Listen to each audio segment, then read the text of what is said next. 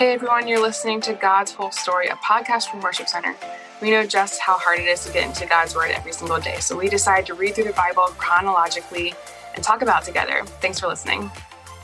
Hey everyone, it's Chelsea and I'm here with Ryan, and we are talking about Job again today, and we're talking about Job chapter 5 through Job chapter, 7. There we go.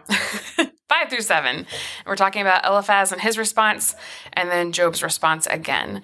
And there are some things that we definitely want to talk about here, but as we're going through Job, we're kind of focusing on major themes and ideas throughout it, and not maybe specifically the things that are said, because some of the things that Eliphaz says, I think it's true. Like, some of it is true. Like, he talks about God healing and wounding, that God can do both of those things. And that passage, that bit of scripture is also in other places in scripture. So we know that that is real and that's a true thing. But to kind of take a look at the heart behind what Eliphaz is saying, and actually kind of what true friendship looks like, because he goes through and says, hey, Job, if you just repent, then you'll have descendants like the grass. Literally, Job just lost all of his kids. It's like a very insensitive thing to say. This friend who's kind of trying to comfort Job is coming from this high and mighty place. It's very wild. We would never say that to anybody. One thing I will hold against the specific Bible that we're using, not the Bible, just this. Thanks I don't want clarifying. you guys to think I'm a heretic, guys. I don't like how they split up the speeches. So in the days, you mean? Yeah, I don't like that. Yeah. So yesterday we read part of Eliphaz's speech. Yeah. Today we read the second part of it. Right. What you would notice if you took it in one piece, and I definitely encourage you guys, like, take a minute and read it for yourself, like as one piece, because I do think that helps to have context.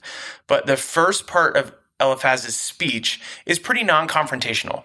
Like, he kind of gives all these lofty ideas. Yeah, and he's kind of inching into it. He's like, would you be open, Job? Just like some conversation about this. Yes, and he is the first to speak. I mean, they've been sitting there quietly. Yeah. He's like, okay, I'll take a shot at this.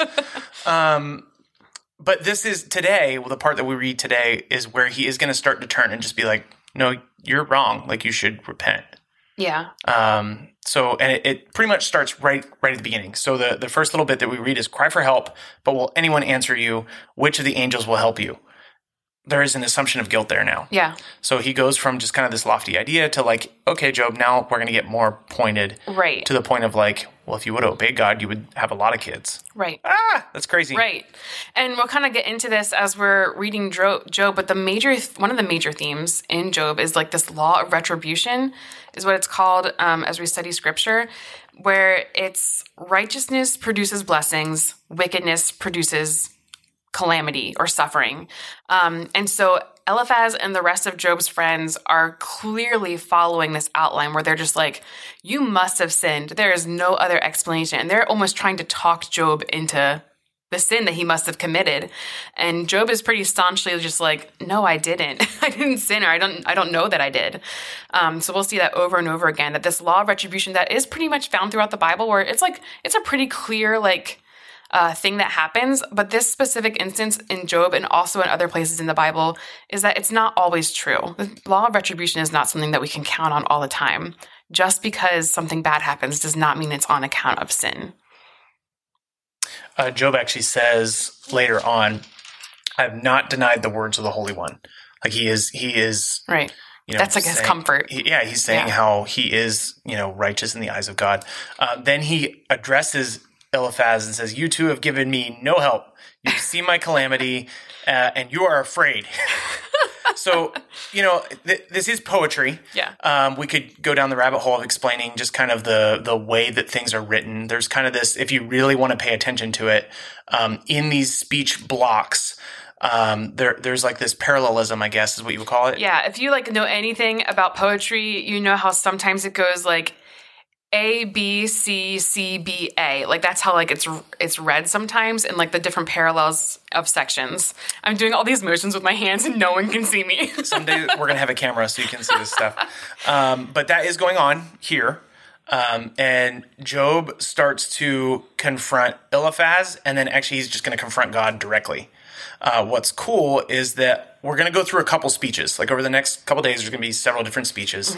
But eventually God is going to respond to Job's charges directly. So we do have consistently Job saying like, hey, God, like these guys don't get it. You get it. I need to talk to you. And that is going to happen.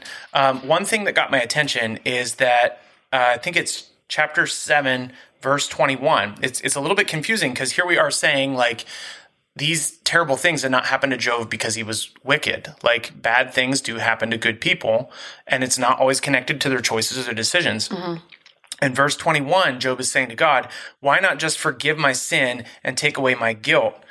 For soon I will lie down in the dust and die. Like I read over that just now and I was like, oh, that's kind of weird. Like if he is righteous in the eyes of God, if he's telling all his friends, I did nothing wrong, why is he now saying to God, hey, why don't you forgive my sin? That doesn't seem like that lines up. Right. Yeah. So I was waiting for Chelsea to say something. Oh, I mean, I have thoughts, but I know you have thoughts too. No, tell me your thoughts. Okay. So, well, it's connected to verse 20 too, where it's, no, sorry, not 22.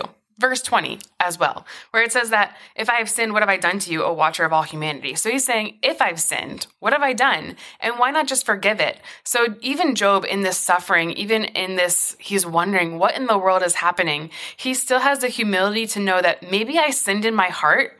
Like maybe I unknowingly sinned because I cannot think of a single thing that I've done that would have brought this on. And we know from the introduction that he is this, like you said, he's like this pious guy that he offers sacrifices on behalf of his children. He knows what sin is.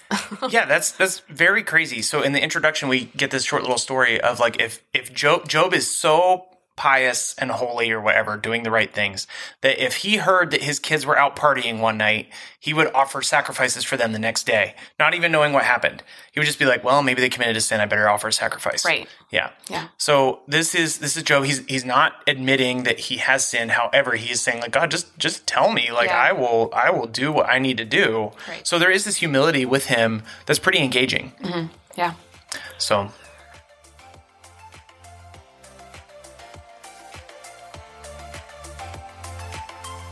Job 5, beginning in verse 1. Eliphaz's response continues. Cry for help, but will anyone answer you? Which of the angels will help you? Surely resentment destroys the fool, and jealousy kills the simple. I have seen that fools may be successful for the moment, but then comes sudden disaster. Their children are abandoned far from help. They are crushed in court with no one to defend them. The hungry devour their harvest, even when it is guarded by brambles. The thirsty pant after their wealth. But the evil does not spring from the soil, and trouble does not sprout from the earth. People are born for trouble as readily as sparks fly up from a fire. If I were you, I would go to God and present my case to him. He does great things too marvelous to understand. He performs countless miracles. He gives rain for the earth and water for the fields. He gives prosperity to the poor and protects those who suffer. He frustrates the plans of schemers so the work of their hands will not succeed. He traps the wise in their own cleverness so their cunning schemes are thwarted. They find it is dark in the daytime and they grope at noon as if it were night. He rescues the poor from the cutting words of the strong and rescues them from the clutches of the powerful. And so at last the poor have hope and the snapping jaws of the wicked are shut. But consider the joy of those corrected by God. Do not despise the discipline of the Almighty when you sin. For though he wounds, he also bandages. He strikes, but his hands also heal. From 6 disasters he will rescue you. Even in the 7th he will keep you from evil. He will save you from death in time of famine, from the power of the sword in time of war. You will be saved from slander and have no fear when destruction comes. You will laugh at destruction and famine. Wild animals will not terrify you. You will be at peace with the stones of the field, and its wild animals will be at peace with you.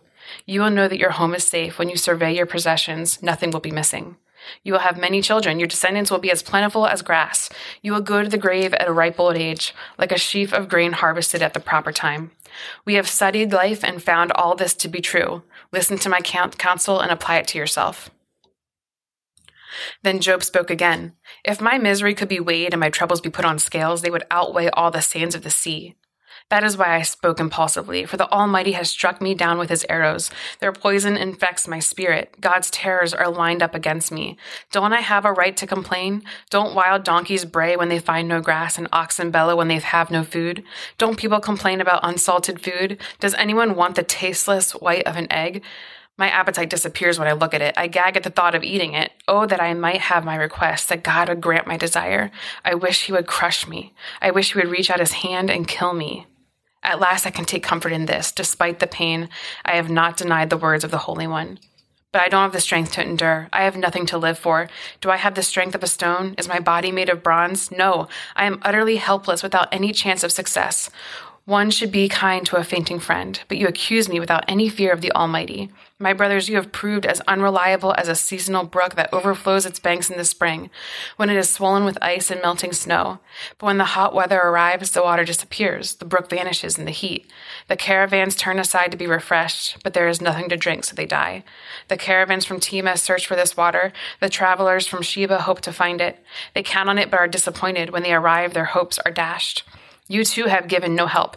You have seen my calamity and you are afraid. But why? Have I ever asked you for a gift? Have I begged for anything of yours myself?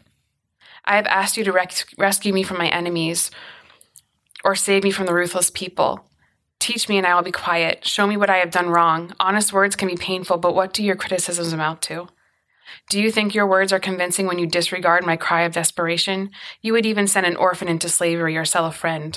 Look at me. Would I lie to your face? Stop assuming my guilt, for I have done no wrong. Do you think I'm lying? Don't you know the difference between right and wrong? Is not all human life a struggle? Our lives are like that of a hired hand, like a worker who longs for the shade, like a servant waiting to be paid. I too have been assigned months of futility, long and weary nights of misery. Lying in bed, I think, when will it be morning? But the night drags on and I toss until dawn. My body is covered with maggots and scabs. My skin breaks open, oozing with pus. My days fly faster than a weaver's shuttle. They end without hope. Oh God, remember that my life is but a breath and I will never again feel happiness. You see me now, but not for long. You will look for me, but I will be gone.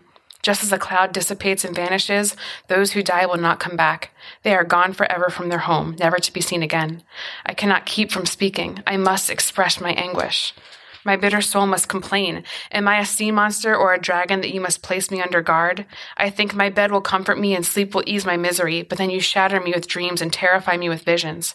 I would rather be strangled, rather die than suffer like this. I hate my life and don't want to go on living. Oh, leave me alone for my few remaining days. What are people that you should make so much of us, that you should think of us so often? For you examine us every morning and test us every moment. Why won't you leave me alone, at least long enough for me to swallow? If I have sinned, what have I done to you, O watcher of all humanity? Why make me your target? Am I a burden to you? Why not just forgive my sin and take away my guilt? For soon I will lie down in the dust and die. When you look for me, I will be gone.